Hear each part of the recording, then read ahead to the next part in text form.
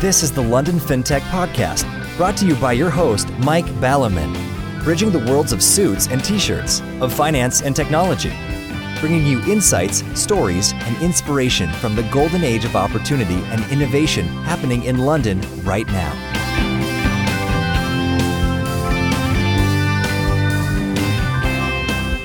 Hi, this is Mike Ballerman, and this is the London FinTech Podcast, episode 205, brought to you in association with Smart and thelistedboard.com.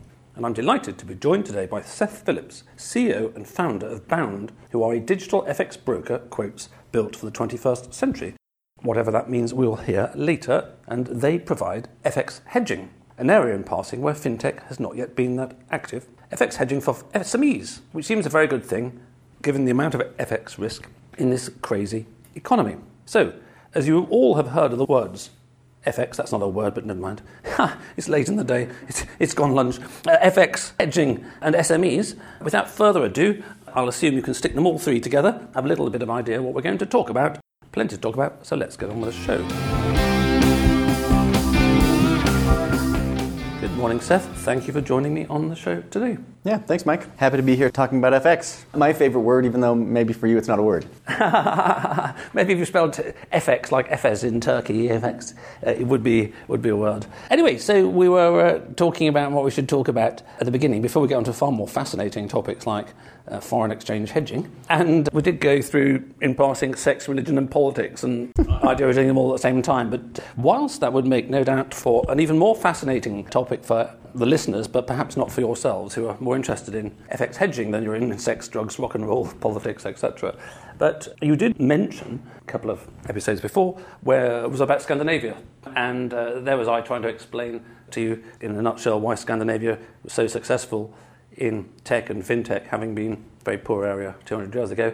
At which point, fortunately, before I embarrassed myself entirely, you pointed out you'd lived in Helsinki for a few years. So I have not lived in Helsinki for a few years, and your knowledge of Scandinavia, therefore, is that much greater. So given that, as we shall no doubt hear when you talk about your career journey, you came from the US of A. How do you find yourself in Helsinki? Did you get a wrong plane or something? Yeah, I mean, the performance of Scandinavia in the tech markets and just how tech markets are today, and my life basically outside of my family and personal life revolves around tech, startups, and FX. So those are the topics that I talk about most. But I guess there's some overlay there with Scandinavia as, like you said, Mike, I spent 2 years living in and around Helsinki. Funny enough, it was for religion. Praise the Lord. That's right. So I grew up in Salt Lake City, and I grew up a member of the Mormon Church. So if anyone's seen the Book of Mormon play, so I was one of those. So I was a white shirt and a little black name tag, knocking on doors, trying to bring people to Jesus. Yes, it's a long time since people tried to give me to Jesus. I was very young at the time, and they failed miserably. But I do remember from those days that there was a bit of a makeover in the New Testament. In the Old Testament, God is quite cross and angry and busily kills people left, right and centre, whereas in the New Testament there is this makeover, and he's a God of love on that. And just so either you lose all of your clients in Helsinki or I lose all of my listeners in Finland. Do you think it was a kind of Old Testament God that was sort of vengeful that sent you to Helsinki, or do you think it was the God of the New Testament who is a God of love and therefore sent you to Helsinki? I don't know. I think something in the middle. Yeah, probably something in the middle. I'm no longer a part of the religion or anything like that. But I will say it's a very standard approach. So all Mormons, when they turn, essentially after they finish high school, they spend 2 years out somewhere in the world trying to convert on behalf of the church. And I will say for me, it was a pretty valuable experience. Even though I look back at it with some conflicted views about what I was doing there, having many years later now left the religion and not being part of that from that perspective. But for me personally, it was quite valuable. It was the first time it took like an immature Seth, 18 years old out of high school, which didn't care about anything, didn't think much about anything other than what was going to happen this weekend. And it made me commit to something and work hard for something. I laughed with friends before saying, if I had attended college before that Mormon mission, I probably would have failed out in 1 or 2 semesters.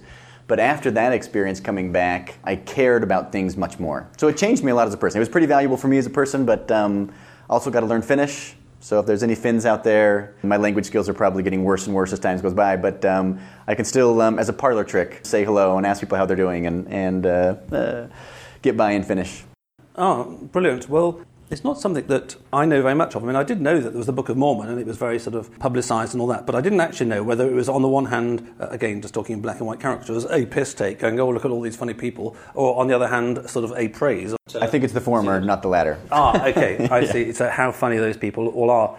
Well, I think the only thing that I knew, going back to being a kid, I think the only thing I knew is that one of the challenges of the faith did seem to be, this is the only thing I knew, which is that somehow Jesus made it over to Salt Lake City, which always seemed a bit strange at the time. I may have completely misunderstood that theological point. But more recently, actually, we've actually found out at home a little bit more in passing about Mormonism, because in terms of having departed the mainstream media and TV channels and Netflix and all that corporate shite yonks ago, we watch all sorts of things on YouTube, and one of the channels we trip over, which is occasionally quite good, is by a chap called Heavy D Sparks Diesel Dave, who are some guys with some enormous beards and sort of biceps wider than my thighs, who've got a diesel recovery business based in Utah, and they do these phenomenal recoveries of cranes that have sort of sunk into the mud or something like that, and it's a very good thing to watch. And anyway, so they didn't drink, and they're all very family orientated and all that kind of stuff. And at the beginning we didn't know it was Utah. Yeah. So one day Bridget and I said, do you think they're Mormons? Yeah. Do you know what a Mormon is? No. Do you? No. But then we listened to something the other day. I don't know why, but I listened to all sorts of random podcasts, which are much more interesting than listening to podcasts on the same topic all the time.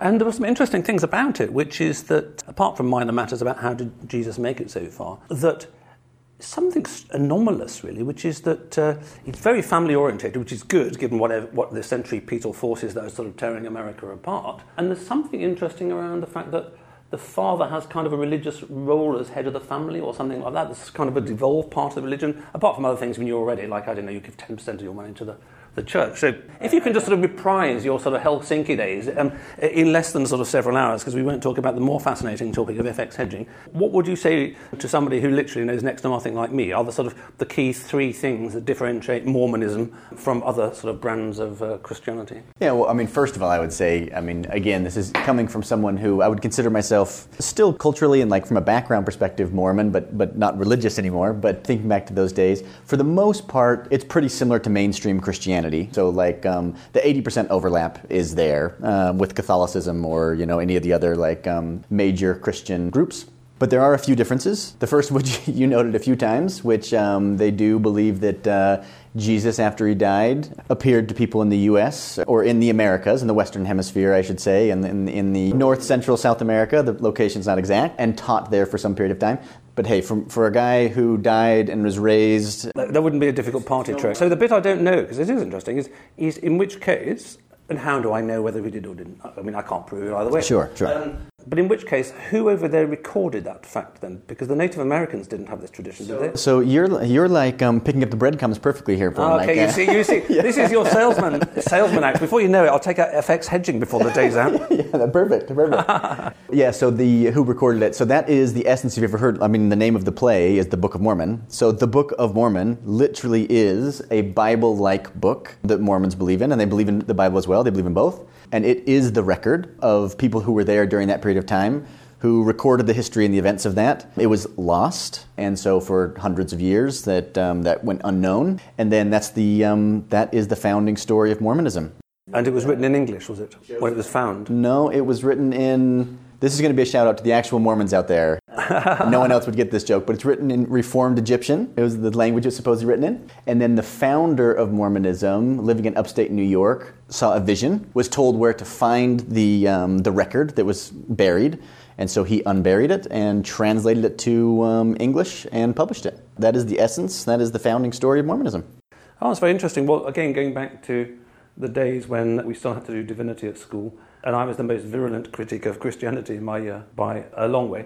But I think, decades later, I view these things differently. At the time, I was sort of very scientific-minded, and it was a question of, is this true or is this false kind of stuff? And if it's not true, it's false. So it was really about treating it as it were, I don't know, like a sort of another science kind of thing. Does 1 and 1 equal 2? No, it equals 2. It doesn't equal 17. Sure. But decades later, especially with what we're seeing in the world, and particularly in America, with the centripetal forces that are only encouraged by those people who want to fill their boots and seemingly destroy society, which is flinging everything apart, and pretty anti-family policies in many countries. One dimension which I failed to appreciate at the time, because I was kind of the view in the 60s and 70s that if only Christianity would go, things would be a lot better, because we could stick with the quotes humanist values unquotes. But that clearly doesn't really seem to work based on the last 40 years.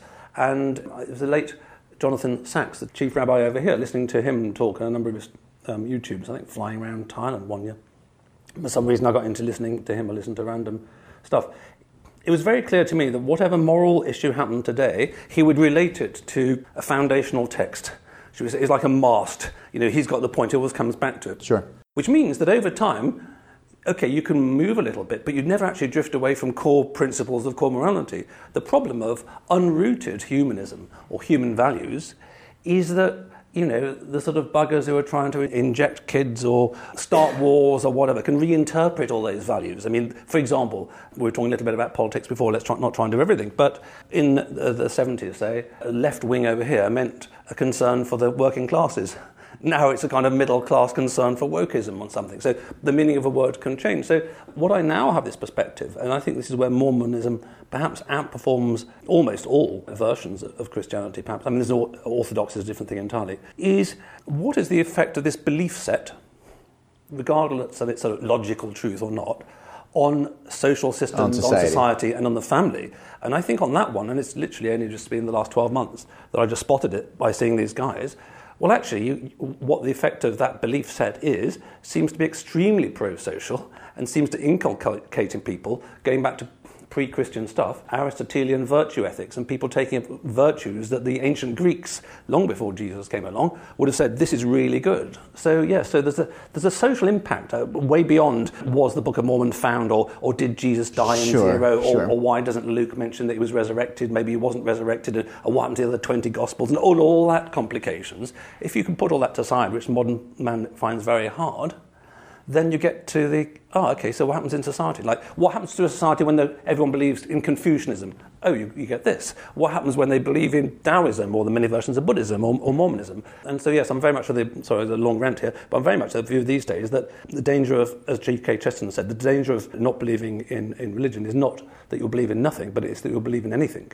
I mean, wokeism is a good example. Wokeism is turning into a religion for many in America. Sure. I mean, and there's some analogies there to my own personal story, and that's the way I describe myself even. So I was raised in that community, very conservative religious community. Of course, like most teenagers, had a pretty normal... now, sometimes people confuse the Mormons with the Amish.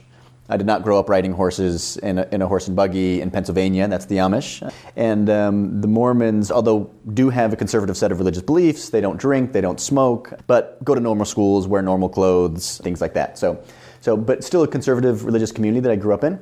And rebelled during my high school years, teenage years, like most children do, most kids do. And then, but then I was really devout for a good decade, or a little over a decade, from 20 to my early 30s, and like you said. And then when I ultimately left and decided not to believe in that like core system of beliefs and values, I felt that kind of like an unmoored boat, essentially, like I'd cut my anchor. And whereas before I couldn't drift far from this, I guess the mast is the word used for it. Now I have to define everything for myself. So what does family mean to me? What does career mean to me? What purposes do I have in life? Those things to me before were prescribed and gave me a very strict priority list, how to spend my time, money, and effort. And all of a sudden I was unhinged and had to define all things for myself. And for a few years at least, but still a like cascading impact on me moving forward, is a question of like how I define those things. So I think your point is true that society probably has a similar impact as it like lets go of belief structures of any kind, not just religious, but political or anything else. Nationalism as well. Yes, as you release yourself of any kind of belief structure, then you have to define what's new. And then the variability on that is significant. It could be better, it could be worse. And in all regards, I would, as far as like my personal experience leaving the religious community, is like there's probably some good and some bad that come from things that I have lost and things that I have gained. And that's probably true for society too. Absolutely. Well, it's a fascinating topic, and we could talk about it for the whole podcast. I mean, I'll just finish with an observation of listening to podcasts by 20-somethings, particularly sort of the dissident circles, who I find more interesting these days. And a lot of dissidence is based around reaction, which is looking back hang on, things have gone a bit shit. Oh, maybe they weren't. Maybe our grandparents had something right after all, which after all, great-great-great-grandparents is effectively what was the Renaissance. They looked back to the ancient civilizations of Rome and Greece and said, hang on, maybe those guys had something after all, and then, then Europe flourished anew. But what is very clear, just listening to the people on these things, particularly 20-somethings, is when you can choose everything, when you can choose your religion, when you can choose your gender, when you can choose your politics, when you can choose your job, when you can choose your nationality, when nothing is defined, it's a hell of a lot of work compared to being brought up like our grandparents were. Well, you're a man, this is what men are like. You're a woman, this is what women are like. You're this, and you stay in this one small society. It's much, much easier than it is today when you've got to choose everything. It's the same thing, go to Amazon. We had a hell of a job. This is true, but it sounds like a joke. It took us, I think, 4 months to buy suitcases from Amazon a few years ago. Because every suitcase, by the time it came out, had something wrong with it, Whereas if you go to the shop, like when we were kids, there's one suitcase, you buy it. Yeah.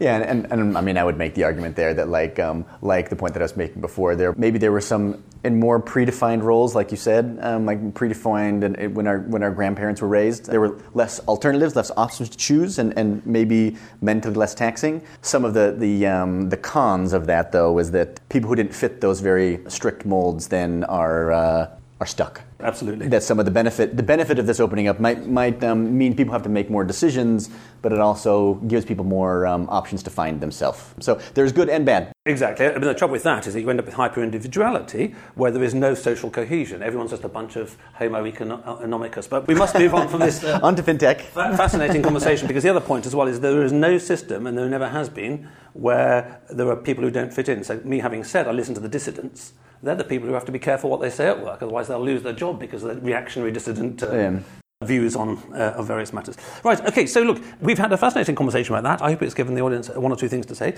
As a result of which, let's just briefly blast through your career journey from praising the Lord in Helsinki to FX hedging today. Yeah, sure. I'll try to be succinct here. So moved back to Salt Lake City just to do my undergraduate degree. Really got involved in startups pretty early. So built and sold my first startup while I was doing my undergraduate degree. Sold that company. It wasn't like a big, by modern standards, like a big tech exit. But for me, as like a 22-year-old, it was great. So sold that business and then finished my undergraduate degree, started another startup. That startup went okay. It turned into kind of to a small lifestyle business. Wasn't by this point, I had caught my ambition and wanted to do something big and significant, and that company wasn't going to turn out to be that, even though it was a nice little small business. So I sold that to a couple of my employees to move on, did graduate school at Columbia University in New York. That's when I moved to New York City.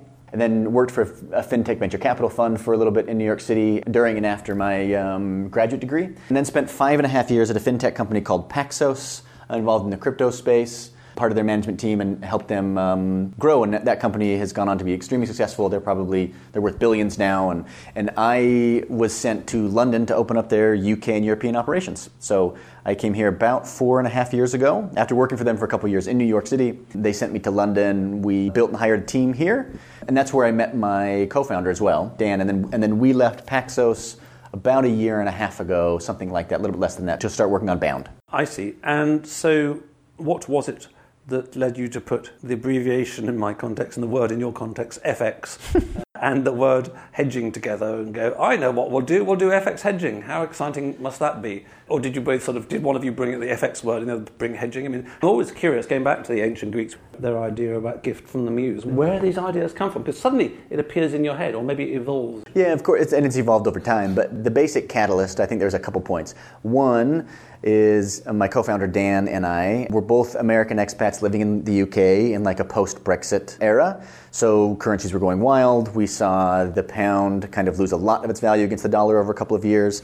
And so me and Dan both sending money back to the US for investments and other purposes, we saw like a sharp decline in that. So we were kind of personally impacted. And then one of the projects the two of us worked on and a handful of other people worked on at Paxos was a project for commodities and FX hedgers. So these are big multinational corporations, huge mining operations, banks, trading houses, who were oftentimes hedging hundreds of millions or billions of dollars against the price of silver or gold, because it's part of their manufacturing process, and they have like major exposures to these things. So we were building software for them. And then the third thing that kind of really brought this all into focus is my co-founder, Dan. It's originally his idea to start this business. And His dad is an importer in New York City. He imports like kitchen cabinetry, which is manufactured in Europe. So he essentially sells things and makes US dollar revenue, but his costs are all in euro. So when he signs a contract, it takes about a year to complete any project. And during the course of that year, he can see his profits expand because the exchange rate goes in his favor, or he can see his profits evaporate because the exchange rate goes against him over the course of that year. And Dan and I essentially came away from this and saying, hey, given our personal experience and our professional experience working with people who know how to hedge, can we take some of that learning and make it easier for companies like his dad's? And that's the story. Excellent. So you mentioned silver going back in history. As I mentioned in the podcast before, a few centuries ago, the money markets grew up in London, grew up in the city actually, more precisely, grew up in the city because the East India Company needed to get Spanish doubloons or whatever they were, the silver currency that you could trade around the world with. I mean, there was a global currency then, silver. Yep. You turn up in India and they quite happily take your silver and give you some cloths to take back home. So in those days, really, the foreign exchange issue as such didn't exist because everything was kind of mapped onto silver. We had Glint on the show a few episodes ago talking about gold, and we've talked about the dollar this year. And 1973, I think, when Nixon and America temporarily went off the gold standard, and I think you're still temporarily off the gold standard, as are we, after which the printing presses have run hot and the currency has inflated to the roof. COVID hasn't helped government spending? No, the government's response to COVID definitely hasn't helped. I think Sweden's doing it quite okay, actually. And Russia's debt to GDP doesn't seem too bad, but let's leave that politics angle to one side. In the UK, I've forgotten, but it's something like, it was only about 1978 that there was sort of freedom of foreign exchange, to actually exchange it with sort of for foreign money, because the gold standard had done that before. And if we talk about the 80s, I'll pass over to you soon, when I was doing fixed income at Kleinworts, one of the things I did was advise a major oil company on hedging its dollar risk to other countries around the world, and they go, oh yeah, I think that makes sense. And then they would go away and, quote, hedge. So they would take out futures or options and get the size they were. They could call us or they could call another few mega banks and say, we've got $1 gazillion to hedge. What's the futures? What's the options? What's the swaps? What's the whatever? Yeah. So mega companies have pretty much since the end of the gold standard really been able to hedge themselves by calling mega bank. So that market's been there for ages. Yeah. So maybe in terms of your SME focus, you can tell me how it's been for SMEs over recent decades. Not as easy and not as cheap, I suspect. Yeah, and I think there's a couple of things there about FX hedging. Kind of the difference between like hedging. I don't really like the word hedging very much, but it is the industry. That is the appropriate word. But just to take a quick moment to describe kind of like what hedging is for. A lot of foreign currency companies or businesses, and there's tons of startups in this space as well, deal with like international payments. So I have pounds today and I need euros today, and I want to make sure I get a good exchange rate. Bound does that. So do lots of other companies, and there's lots of people working on different innovative ways to make that better. Where hedging comes in, it's a little bit different. It's analogous, it's adjacent to that problem,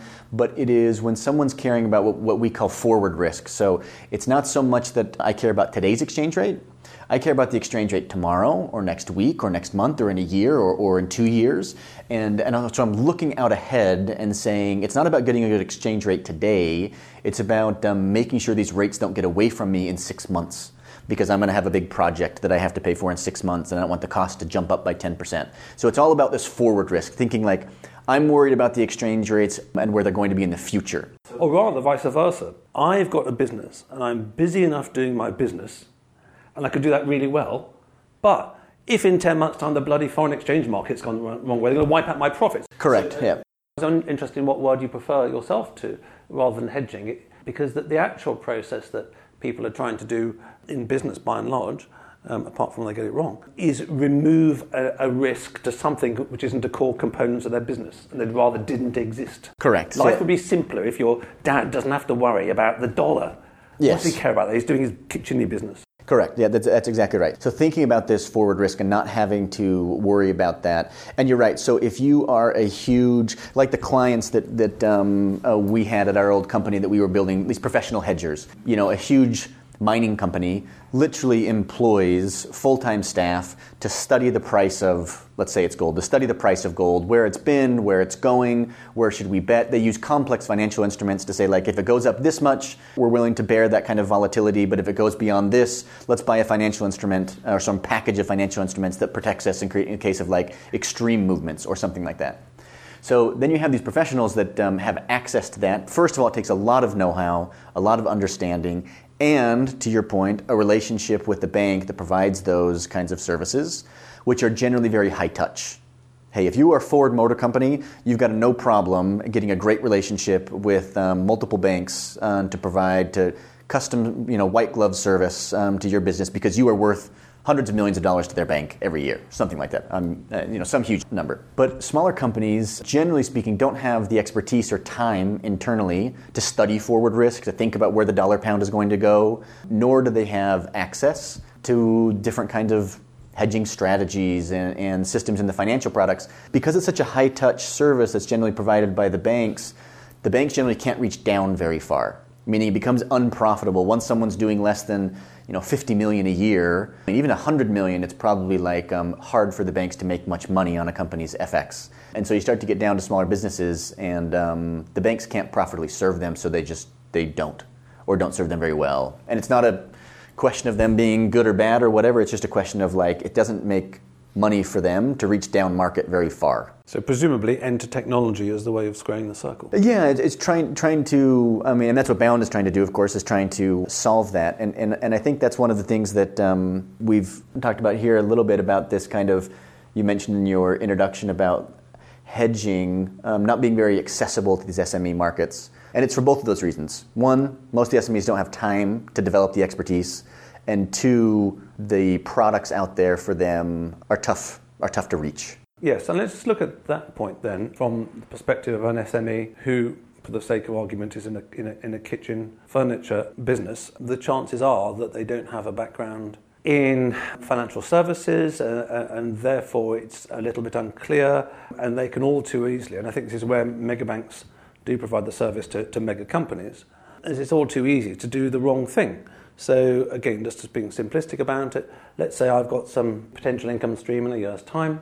I can take out an option, which is kind of an insurance. I'll give you a call and say, hey Seth, I've got this payment in euros. It's coming in a year's time.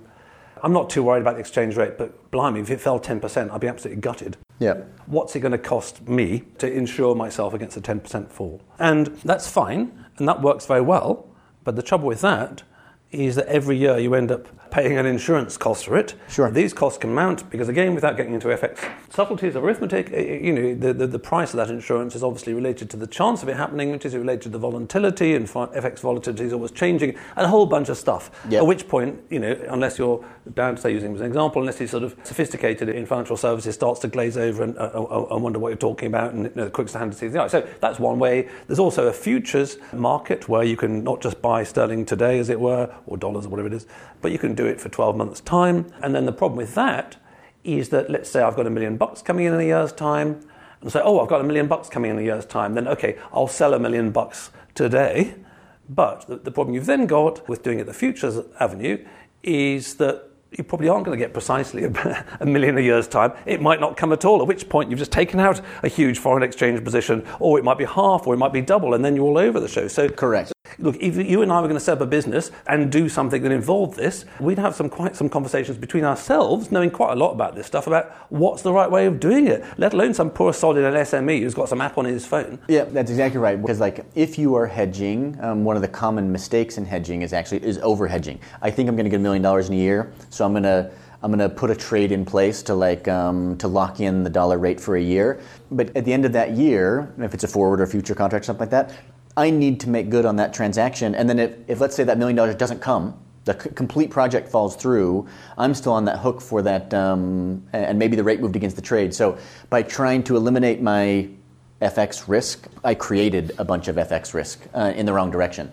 So those are all very common pitfalls of hedging. And what results is that most companies, particularly SMEs, just don't do anything. It's complicated. Keep the fingers crossed. Yeah, and because there is risk involved if I do this incorrectly.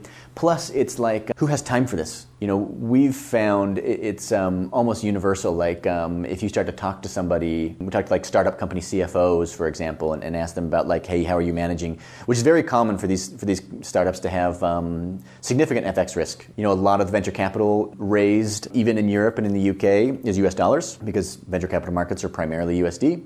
And that's true for our own business as well. We raise our financing in US dollars, so we have a big pile of USD, but we're spending primarily in GBP and euros. We use that example. We use like another typical example. You could have fintech startups here in London who charge their fees, their monthly SaaS fees for their subscription services in US dollar for international clients. And so they have the stream of US dollar coming in. And generally speaking, if that business is doing under $100 million in revenue, no one there is even really thinking about how to manage that risk, but it's significant. We saw dollar pound move, 12% this month or something like that. If you told someone, hey, there's a 12% hit to your revenue or a 12% boon to your revenue, that's a huge win or a huge loss. And let's just put this in more personal retail perspective, just to get it home to people. It's a bit like saying to somebody, next month your salary is going to go up or down 10%. Do you care about it? Yeah. Yes, because it's especially sort of, new joiners to the workforce in London are paying a huge fortune in rent, and they're probably, if they're lucky, breaking even. It goes down 10%. So these things are very painful. Well, the interesting thing is me having sort of just lobbed the word tech in, because I've heard of tech before, and it's supposed to solve every problem overnight, etc., etc. And wondering over the years why it is that sort of fintech approaches certain categories of financial services, one after the other, after the other, after the other. I think going back to the model of Megaco is that they need service from a bank, not just a price. So that the reason that TransferWise and all that lot came around some time ago, because they just did FX here and now, and you press a button and it's changed it, and other people did the same thing. So you don't need much advice on that. For the sake of argument, you're going on holiday, you need a couple of €1,000, I need a couple of €1,000, you go into a shop, you pay your sterling in, and you get the euros, that's fine. But presumably one of the things that's held the growth of fintech FX hedging businesses back is the challenge that it A, requires a bit of sophisticated selling, which is going to cost something, and it B, kind of requires some advice or education, whether it's in-app or whatever, about the most appropriate way of hedging in certain circumstances, and then a bit of education about, well, look, be careful, you don't leave yourself with residual risk you didn't even have in the first place, before you get to the bit where you've got a nice app or online portal or whatever it is, you can tell us about that later, where it's got a really jolly nice cost for 1 year, dollar sterling hedging on it, and you just press the button and you get that. So there's these different components, different dimensions of the problem, which I thought make it quite challenging, and which is why it's 2022, and it's the first time I'm talking to somebody about FX hedging in fintech. Yes, and you're right, and people ask us all the time, like, when so many financial services have been attacked by the startups, international payments and stock trading with eToro here in Europe and Robinhood in the US and Stripe doing credit card payments and processing, and all these startups who have gone off like slivers of financial services, and how come no one's gone after hedging even though it's big and valuable? And I just think there's not very many people who are familiar with tech and building a tech company who have experience hedging. It is a very specialized area of finance, and like you said, it's complicated. It's relatively easy to say hey, I have pounds today and I need euros. I'm going to check a few places and see what the best rate is. A much more complicated question is today the day that I should exchange my currencies? Because maybe today's the worst day of the month. And I can check 15 online platforms and pick the one that has the best, but maybe today's the wrong day. That is fundamentally a more complex question. No one can predict the future. We can't predict the future. No one can predict the future. So how do you start to think about that question? It's when should I actually do this? Because that's the difference between not a fee of $500 at one provider and a fee of $650 at another provider. That's the difference between 5%. 7%, 2%, 3%, much larger, rather than a fraction of 1%, multiple percentage points. And so, that's what hedging is for, is to start to think about when and how I protect myself from these movements rather than just how I get the best rate in a moment. Okay, so as there aren't many firms doing this, and as you and your chums have spent a little bit of a time thinking about this over the last 18 months or so, what is Bound's approach to this, should we say, two sides of the coin, which is that if I'm an SME and I aim to FX market savvy, I need a little bit of advice. I mean, the first is, hey, have you thought about doing this? Well, no, not really. The second is, what do I do? There's the advisory component. And only when they've got that sufficiently do you flip it over and say, well, look, here's the price, or we're brokers, and actually there's 17 prices in the market, and this is the best price. So how are you merging in Bound the kind of advice / consultancy bit with, and the price is A or B or C, and I'd choose the lowest one if I were you? Of course, that's something we pay attention to, and FCA regulations and things like that dictate the kind of level of advice you can give to a customer. And so there are things we need to be careful of, that we're not too prescriptive with customers or anything like that. They need to make the decision what's best for their business. But what we generally try to do, what Bound generally tries to do, is come up with strategies. Of course, we want people to be able to get a good exchange rate if they're exchanging currencies today or next week or next month. What we try to do is have simple strategies that mirror a company's cash flow. So, for example, I use this example of a startup who raises their venture capital financing in US dollars. So you raise in US dollars, but you're going to spend primarily, your team's going to be based here in the UK, you're going to spend primarily in GBP. There's a couple ways you could manage. Whether you want it or not, you have significant FX risk. Maybe you just raised a $5 million seed round or a $10 million or $20 million Series A. You have a lot of FX risk, whether you want to have it or not. And if you want to just convert everything the day you get financing, that's fine, but you're really taking a view on that day's rate. I just average it in. I just deal once a month for 10 months and get the average of it. And you can make one payroll per month, one payroll payment per month. What we try to do is just present people with simple, off-the-shelf kind of best practice strategies, saying, do you want a high-risk strategy, a low-risk strategy, or kind of a middle strategy? How urgently do you need your cash converted? So you provide a consultancy service then? It's not a consultancy service. It's more just hey, if your cash flows look like this, if this is kind of what your FX exposure looks like, here are some strategies that people use, kind of explained in a simple way, and they can say, hey, strategy number 2 I think is the right one for me, and that's our goal as our product. They can say, hey, strategy number 2 works the best for me, and then it can run for them and kind of manage that exposure for them, and so to give them some guidance and best practice. I think our goal, we can never promise that the rate's going to move in your favor. We can't do that, and no one else can. If we could predict where the rates were going to go, we would be on a beach doing a hedge fund. But what we can do is make it simple to be thoughtful about the risks that your companies have, and you've got bigger things to worry about, but you don't want to be thoughtless here because it can cost you a lot. So just picking a simple, thoughtful strategy, and so you know how that risk is being managed. That's our goal. I see. Okay, so we'll hear a little bit more about Bound in a minute, about how you deliver these services and how SMEs come across you and experience you and interact with you, whether it's an app or a portal or telephone line or whatever. So in terms of the future, which we normally end this section with, the future is being made right now by the sound of it. And so presumably it's just increasing the ability via fintech of serving SMEs in this complex FX hedging market, which is far more complex than just doing spot. Yeah, I think our dream, of course, would be that right now most SMEs ignore their FX risk. I think that what the ideal future would be is their FX risk is controlled and managed, but it doesn't take a lot of time for them to do that. They're not willing to invest the time to fix it. That's why they don't do it today. This is the big question is, can fintech companies like Bound or others, can we provide solutions for these companies that make it easy enough that all that risk they have out next month, 2 months, 6 months out in the road, that's managed properly without them needing to commit a lot of time to it? Excellent. Well, that sounds fairly sensible to me, and it's very much in the pattern that any new sector starts with the low-hanging fruit and the simple-to-reach stuff, the things you can reach by standing there, and then after a while you need a bit of a step ladder, and it's more complex, and there's much more of an evolution in the sub-marketplace to be able to doing these things nice and simply, and the less it is a transaction and the more that it requires understanding, that's added a dimension of complexity as it is. So before we wrap up the show, I'd like to thank all you listeners out there, my brand partners for the podcast. Smart is transforming pensions and retirement worldwide. Their leading-edge retirement tech platform propelled them to success in the UK. Now they're operating on 4 continents and working with partners like Zurich and JP Morgan. Find out more at www.smart.co. Then listedboard.com, your guide to entrepreneurial governance and how you can start making your board an engine of growth today. So, Seth, we've touched on Bound, what you're doing here and how you're seeing it in terms of these scenarios. I think one thing that is not clear to me and perhaps the listeners is if I'm an SME, what does Bound look like? Are you an app? Are you a website? Are you a phone number? Or are you a chat box? How do you interface with SMEs? Yeah, the easiest thing to do is just go to bound.co, and you can get instant access to the platform where you can chat with one of our salespeople. Kind of the easiest way that for you to interact is, and then primarily you would just interact with the system through an online portal. There's live chat support and obviously salespeople that are there as well to pick up the phone if there's questions. That's how people primarily interact with us. And then I would just say that if there are SMEs or particularly we know the startup sector really well since we are a startup, and so that if there are startups that, again, raise your venture capital in one currency, then you spend primarily operationally in another currency.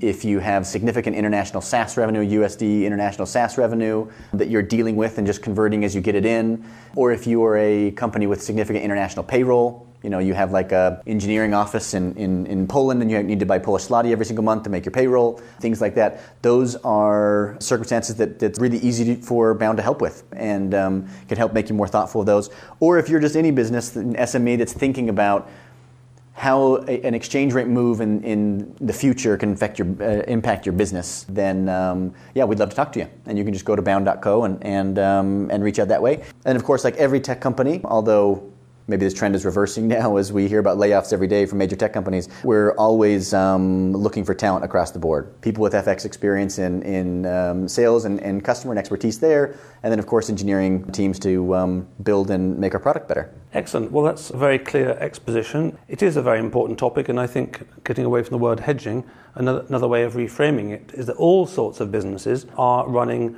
unwanted foreign exchange risks. And like many things in life, there are enough risks that you want to run or have to run that it's quite good if you can eliminate others. I take out house insurance because I don't want to be worried about the house burning down. If I didn't have it, then I'd have to take all sorts of precautions, which would take me away from the day job. So it's a very important job you're doing out there, and I wish you and all the other Bounders, see what I did there, every success in the future. Thank you very much, Mike.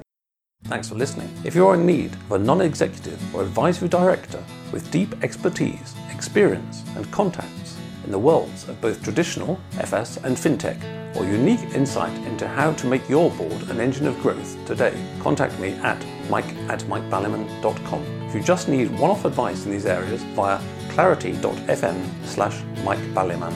We could sit in a bender all day, watching the firelight dance, watching the firelight dance.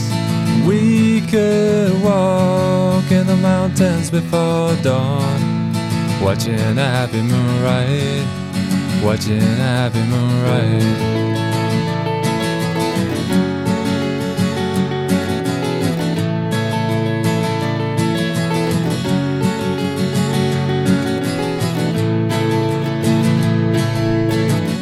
To come away from the city, with the tarmac so dead and the people so sad. Come away from the city, with the faces so grey, with the pain of the everyday.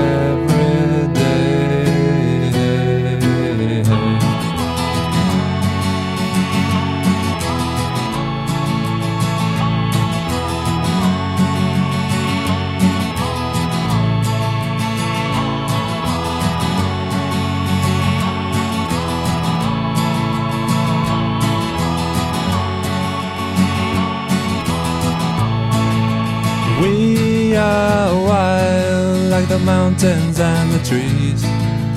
Can you see what I mean? Can you see what I mean? We fit in between the earth and the sky. Kiss the city goodbye, wave the city goodbye, wave the city goodbye. The city goodbye. Watch the firelight dance with me. Watch the firelight dance with me. Watch the firelight dance with me. Watch the firelight dance with me. Watch the firelight dance with me. Watch the firelight dance with me. Watch the firelight dance with me. Watch the firelight dance.